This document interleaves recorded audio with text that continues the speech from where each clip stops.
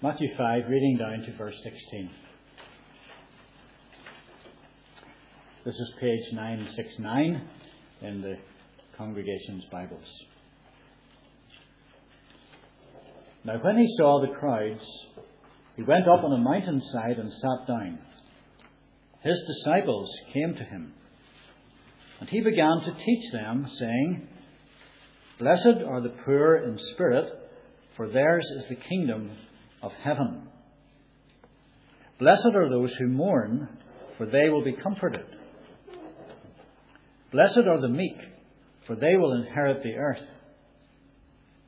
Blessed are those who hunger and thirst for righteousness, for they will be filled. Blessed are the merciful, for they will be shown mercy. Blessed are the pure in heart, for they will see God.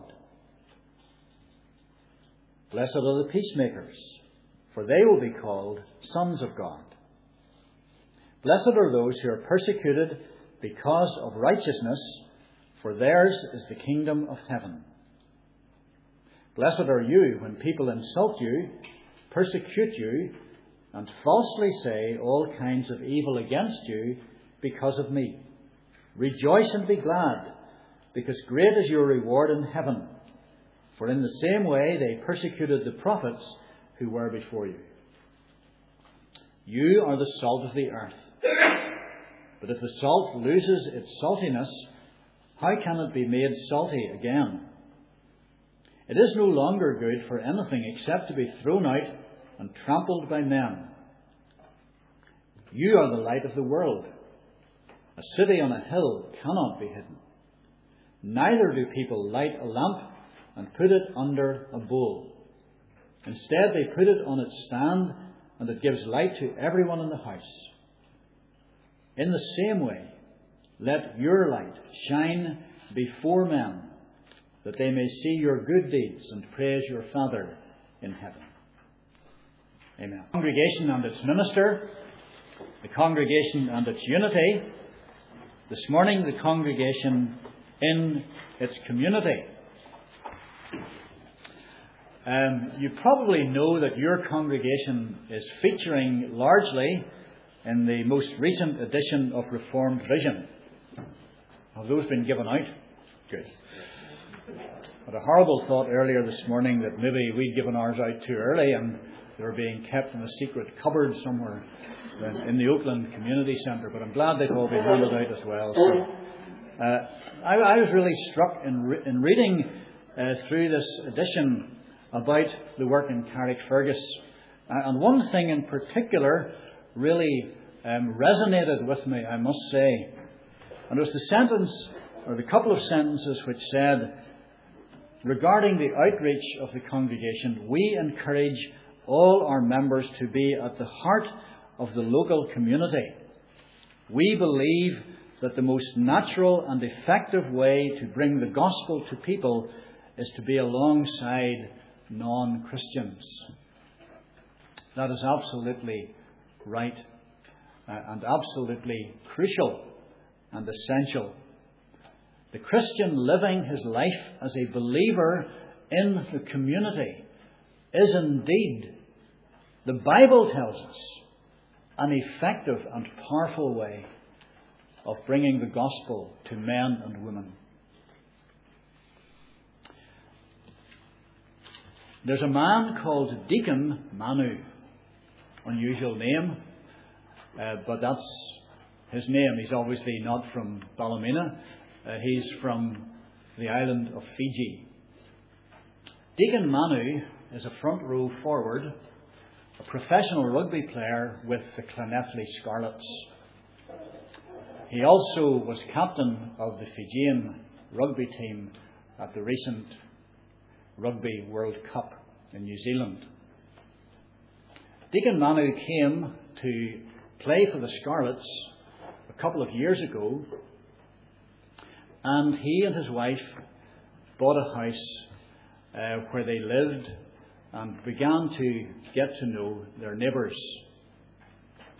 His background is that he was brought up as a Roman Catholic, but when he came to Llanelli, he was beginning to feel that somehow or other all was not well with him spiritually.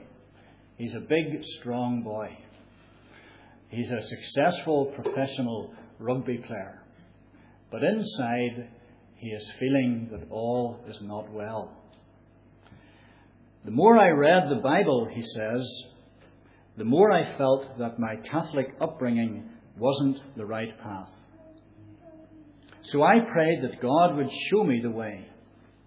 And here's the really exciting bit. It was through my neighbours that I actually came to know the Lord. They are a Christian couple in their 70s. And their lives of thankfulness and care really impressed my wife and I. They didn't force their ideas on us.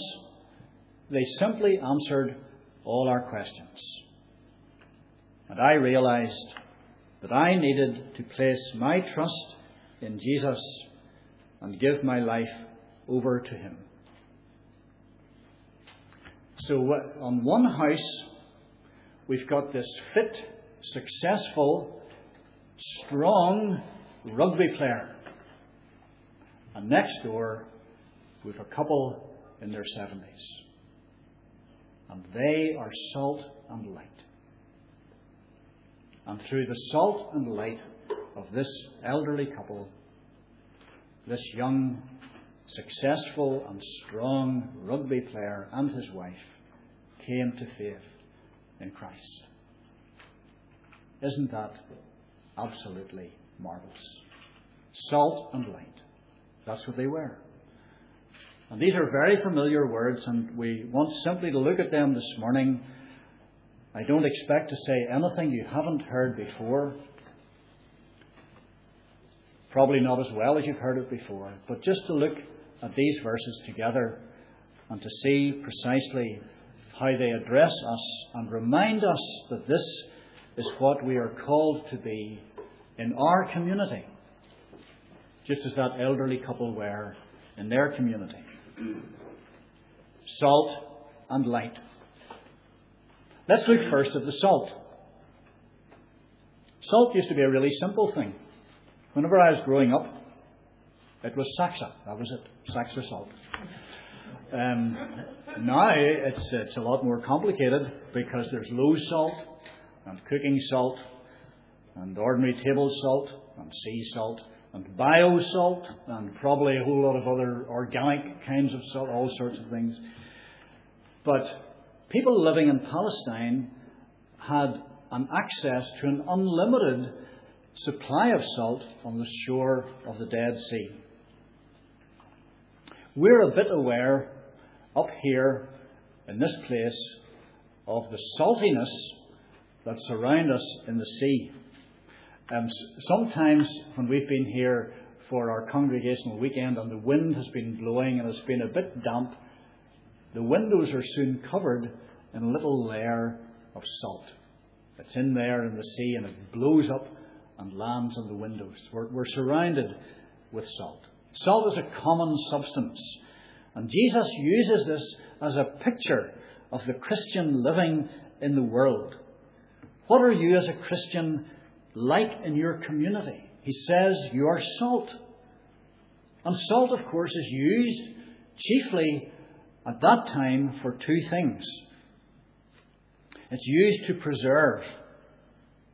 Salt rubbed into meat kept it from decaying. It's a very, very effective way of keeping meat wholesome and edible. And that was a practice continued for many, many years. Continued until fairly recent times, until fridges became much more common. There's a very famous travel writer called M.V. Morton, and he has a description of meat which he found on a visit to South Africa. It's called biltong, B-I-L-T-O-N-G. I'd never heard of it before till I read what he said about it. When meat is cut, it's rubbed with a very coarse salt. And if it's done properly and cured properly, this biltong will apparently last indefinitely. It's a really, really effective preservative. And you can store this meat safely for a long, long time.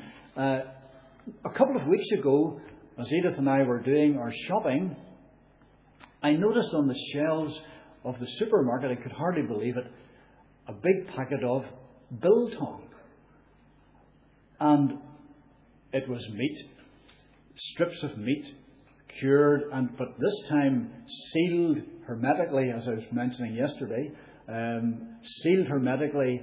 And I lifted it down to have a look at it.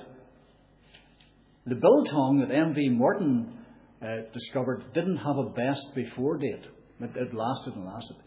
But this new packaging said on it, best before such and such a time. So it was being preserved, but not as well as by salt. You are the salt of the earth. You're a preservative in society. And without this preservative, society will become like meat left out on a hot summer day. It'll become rancid and putrefied, unfit for human consumption. You don't need me to tell you anything about how society so rapidly and terribly degenerates, and how so many things appear that are putrefying and polluted. And our Lord is saying, without the influence of the gospel seen in the lives of men and women, believers, society will just keep getting worse. What he says is truly remarkable, and I know that these words are extremely familiar to us, but sometimes familiar words can lose their impact on us.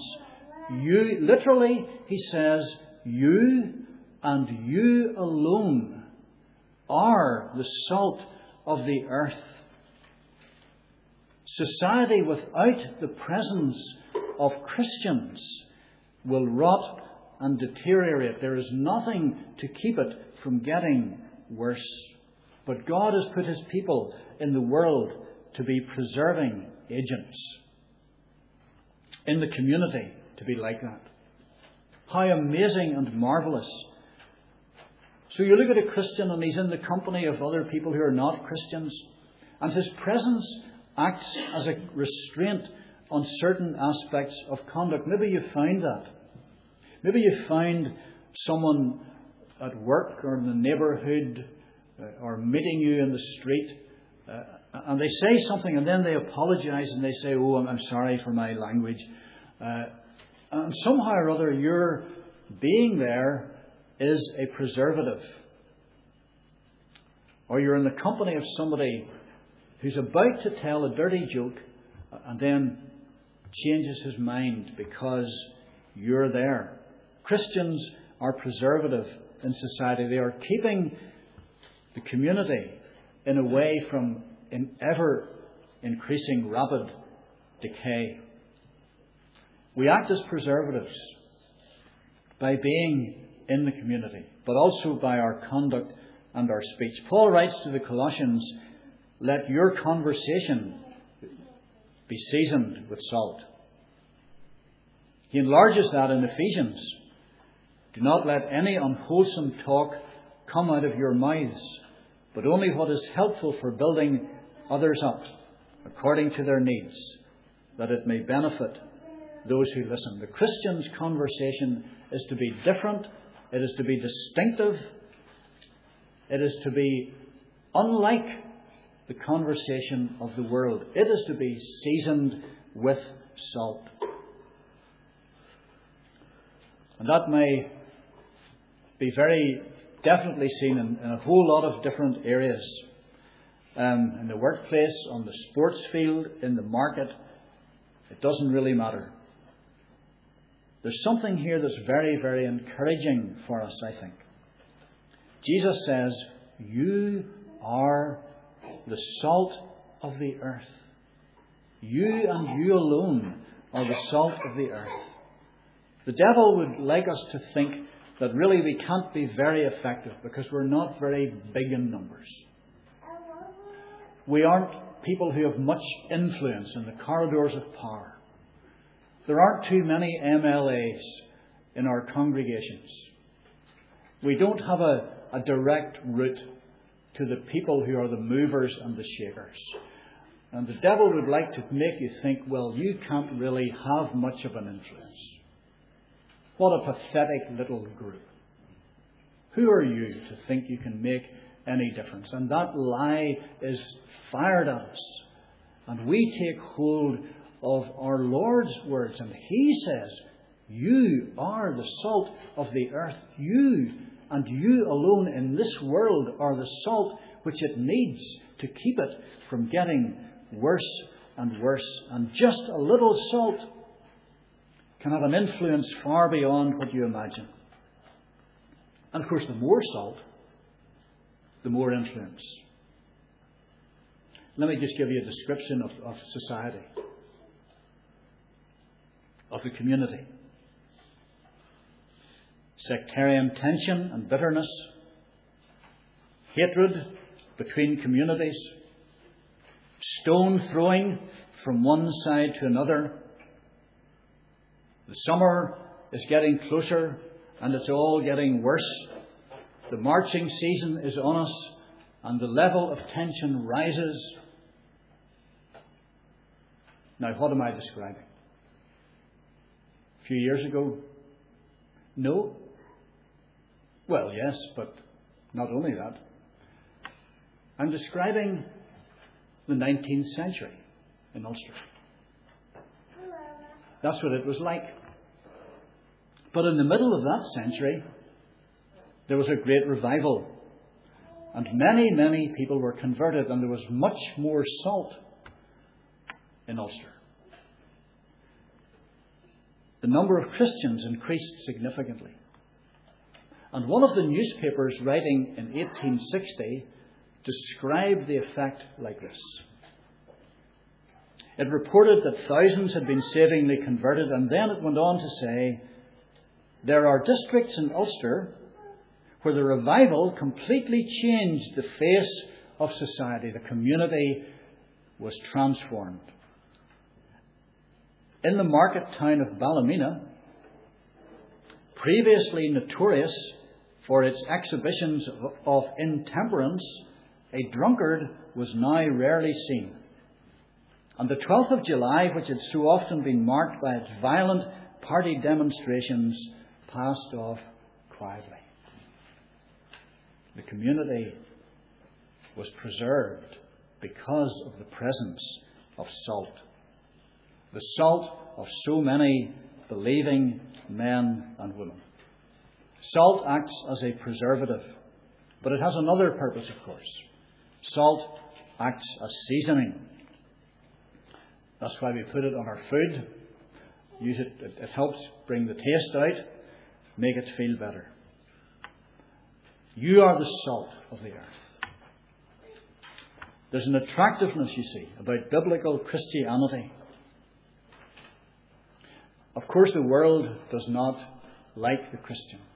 And our Lord has warned us that in this world you'll have tribulation. If it hated you, if it hated me, it will hate you also. There is that opposition to the Christian. But as well as that, there is strangely in the world an awareness that there is something in this Christianity which is real and attractive. Because you see, it actually marks a distinction between the reality of the Christian and the world. Sin is really a dismal thing. It's a grind. It's a misery. It's dreary. Think of what people call having a good time. Having a great party. It is so miserable and dismal. I read a most distressing article, or actually it wasn't an article, it was a report a few weeks ago in the Telegraph, describing a party in Belfast where there was a tragedy. But it was describing the party. It was miserable. People were lying about in somebody's house. They were drunk. They had been on drugs. They didn't know what they were thinking or saying. They didn't notice what was happening to one another. It was a most terrible description to find in your daily newspaper. Sin is such a miserable grind, dreary, grey, empty. That is life outside of Christ. Again, I was reading in the Telegraph recently, one of the columns, he's kind of a cynical boy, really. He's always writing articles that annoy me. And they're very against biblical morality. So I was really struck by this particular article. I don't know what happened to him this week, but at any rate, he was writing about the Sabbath day. He was lamenting the fact that in our society currently, there's no difference between one day and the other. He was harking back to a time when Sunday was different and nobody went to work or went to play. They just had a lovely day of rest with their family. There was a kind of, and as you read this, and you knew this is a cynical boy writing this, you think, this fellow is expressing a kind of emptiness and longing that's in his heart there somewhere, and he doesn't know why it's there, but we know why it's there. And he had this longing for the beauty. That's what it was the beauty and the attractiveness of God's plan and purpose for His people. I thought it was powerful that it would come from such a source. Everything about us should express the attractiveness as well as the holiness of our Lord. He says, you are the salt. You're here to keep things from getting worse and to maybe keep people from sliding further and further down a dismal, miserable road. And you're here to season the community and to give a flavour of what is really beautiful and real and wonderful and attractive. You are here to display the glory of Christ. Christians are to be different and distinct. That's the thing about salt, isn't it? They are to be different and distinct. And we don't have to become salt. We don't have to make ourselves into salt. If you're a Christian, Jesus says, you are salt. It isn't complicated. But it's certainly a challenge. It's a challenge to live out what we are by the grace of God. The Christian is salt just by being a Christian. And more to live as Jesus did. You are the salt of the earth. Then let's look secondly at the light. Our Lord goes on to say, and begins in the same way really, you are the light of the world. You and you alone, you ordinary Christian man, you ordinary Christian woman, are described by Jesus as being the light of the world. And that is amazing. Because immediately we say that, we begin to think of another time when Jesus spoke of the light of the world. I am the light of the world. And now he says, you are the light of the world. And you're the light because you are united to Him and are following Him and are being made like Him. And if the world needs salt, it certainly also needs light. It's a dark and dismal place. I said yesterday I used to be in the Scouts, and our Scouts occasionally went on great outings. And one of the great outings our Scouts went on was to County Tyrone, to where there had originally been a coal mine. We used to coal in Northern Ireland. And this mine was still open, and our Scouts were taken down into the coal mine. And I'm really disappointed that I wasn't on the outing this time. But anyway, the boys all told me that they went down the coal mine. They were given the miners' helmets with the lights in the front. They put the lights on. They all went way down as far as they could to the depths of this mine. And they sat around a little circle. And the guide explained to them what happened when the coal was mined and brought out and how it was taken up to the surface and where it was used and so on. And then he said, now, I want you to reach up to your helmet and turn your light off. So they all turned the light off. And the boys who were telling me said, never, ever have they experienced anything like it. They said, you know the way when you sit in a dark room and it's really, really dark, but eventually you see a little chink of, something through the window, or a little bit of light somewhere creeps in under the door. They said we sat for 5 minutes. There was absolutely no light whatever from anywhere. It was really, really dark. Like the world. That's what the world is like. Dark because separated from God. And our Lord says those who are without God are living in darkness, losing their bearings, disorientated, confused, not knowing what is good or evil, calling evil good and calling good evil. And a thin veneer covers the hopelessness which that darkness threatens. But Jesus has set in this dark world lights to shine. And He says, you are those lights, and you only are those lights. You have been enlightened by the glory of the gospel, and it has shined into your hearts, and now you are transmitting that light because you belong to Him. Our neighbour down in Manse Park before we moved was a girl who lived on her own. She didn't like the garden. She didn't like gardening. Every now and again she'd sort of decide she should do something about her garden. So one day she came home with a big package, and she began to plant, if that's the word, these metal things in her front flower bed. About 10 metal things. Looked really bizarre. Looked like wee mushrooms, So we come out, and there they were, and thought, how strange, I know you don't like planting flowers, but surely anything's better than little metal things stuck along. So then, of course, at night we realised the reason for it, because these had solar panels on them, little solar panels, and whenever night fell, all of these little things lit up. And for the only time ever, her garden looked really nice. Because there were all these little things transmitting the light. And they received the light during the day, and they transmitted the light during the darkness. And our Lord says, you are like that. You are the light of the world, because His light has shined into you.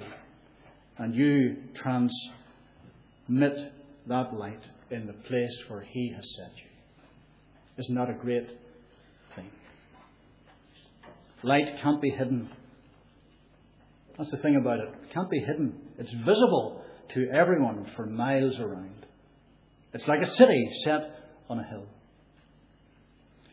A couple of weeks ago in Newton Ards, we had a spectacular light display. I hope this doesn't sound boastful, but Newton Ards was one of only 3 or 4 places in the whole of the United Kingdom chosen for this light display. It was to mark 100 days before the Olympic Games began, and it was a laser display which was situated on top of Scrabble Hill. And a whole big series of beams of laser lights shone out from the top of Scrabble Hill, right over the town. And they were, blue and yellow and green and the colours of the rainbow, and spread out like a fan. It was absolutely spectacular. And you couldn't miss it. And everybody in town was saying during the week, have you seen the lights? And we all drove out at night to vantage points up the Donaghadee Road, up the Scrabble Road. We drove in below the lights. We drove up above and looked down on the lights. They were really, well, yes, hadn't much to do, obviously. They were really, really wonderful. And you couldn't miss them. And everybody talked about them. And you are the light of the world. And to be seen wherever you live and wherever you are. And to be seen clearly and visibly. Light exposes the darkness of separation from God, doesn't it? That's what the light does. And it points to danger. That's what light does. So the lighthouse does. And our Lord is saying that in this modern generation, there is a great danger facing people, and you are the light who will expose to them that danger, but also show them the way out of it. And the light, of course, must not be hidden. You don't light a lamp and put it under a bowl. Instead, you put it on the stand, and it gives light to everyone in the house. It would be totally illogical to have a light and not to use it. If the bulb goes in our bedroom and we're trying to find our way around the bedroom, and I say to you, don't worry, that I've been very thoughtful, and last week I bought a new supply of bulbs. Where are they? No, I'm not going to tell you.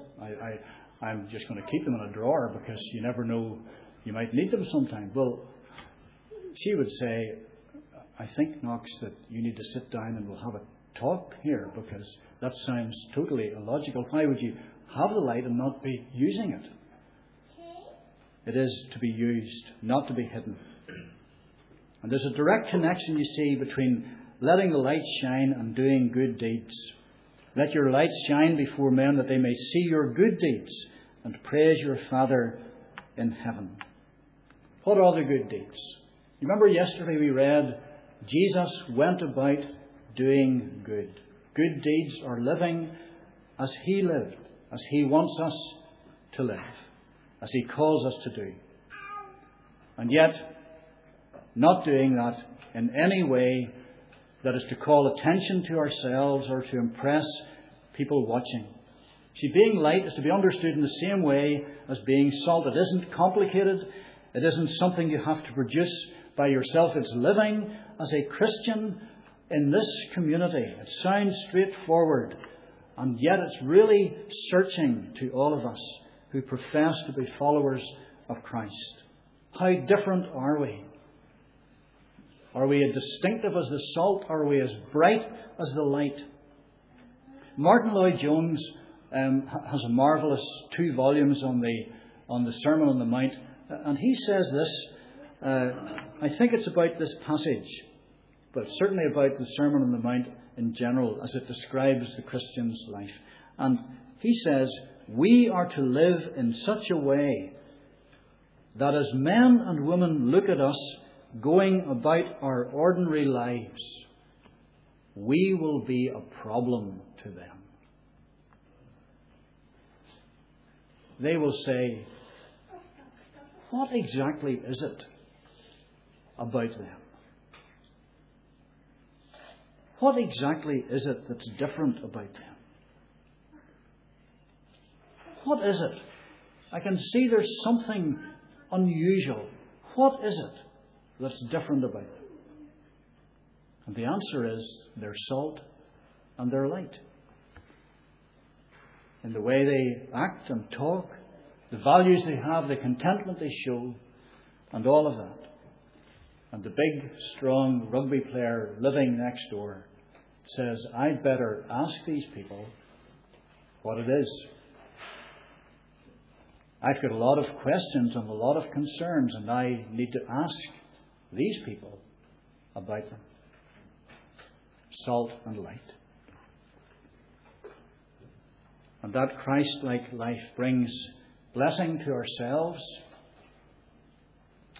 brings the gospel to others, and brings glory to God, that they may see your good deeds and praise your Father who is in heaven. Best of all, brings glory to Him. You are the salt of the earth, and you are the light of the world. Amen. Let's join in prayer.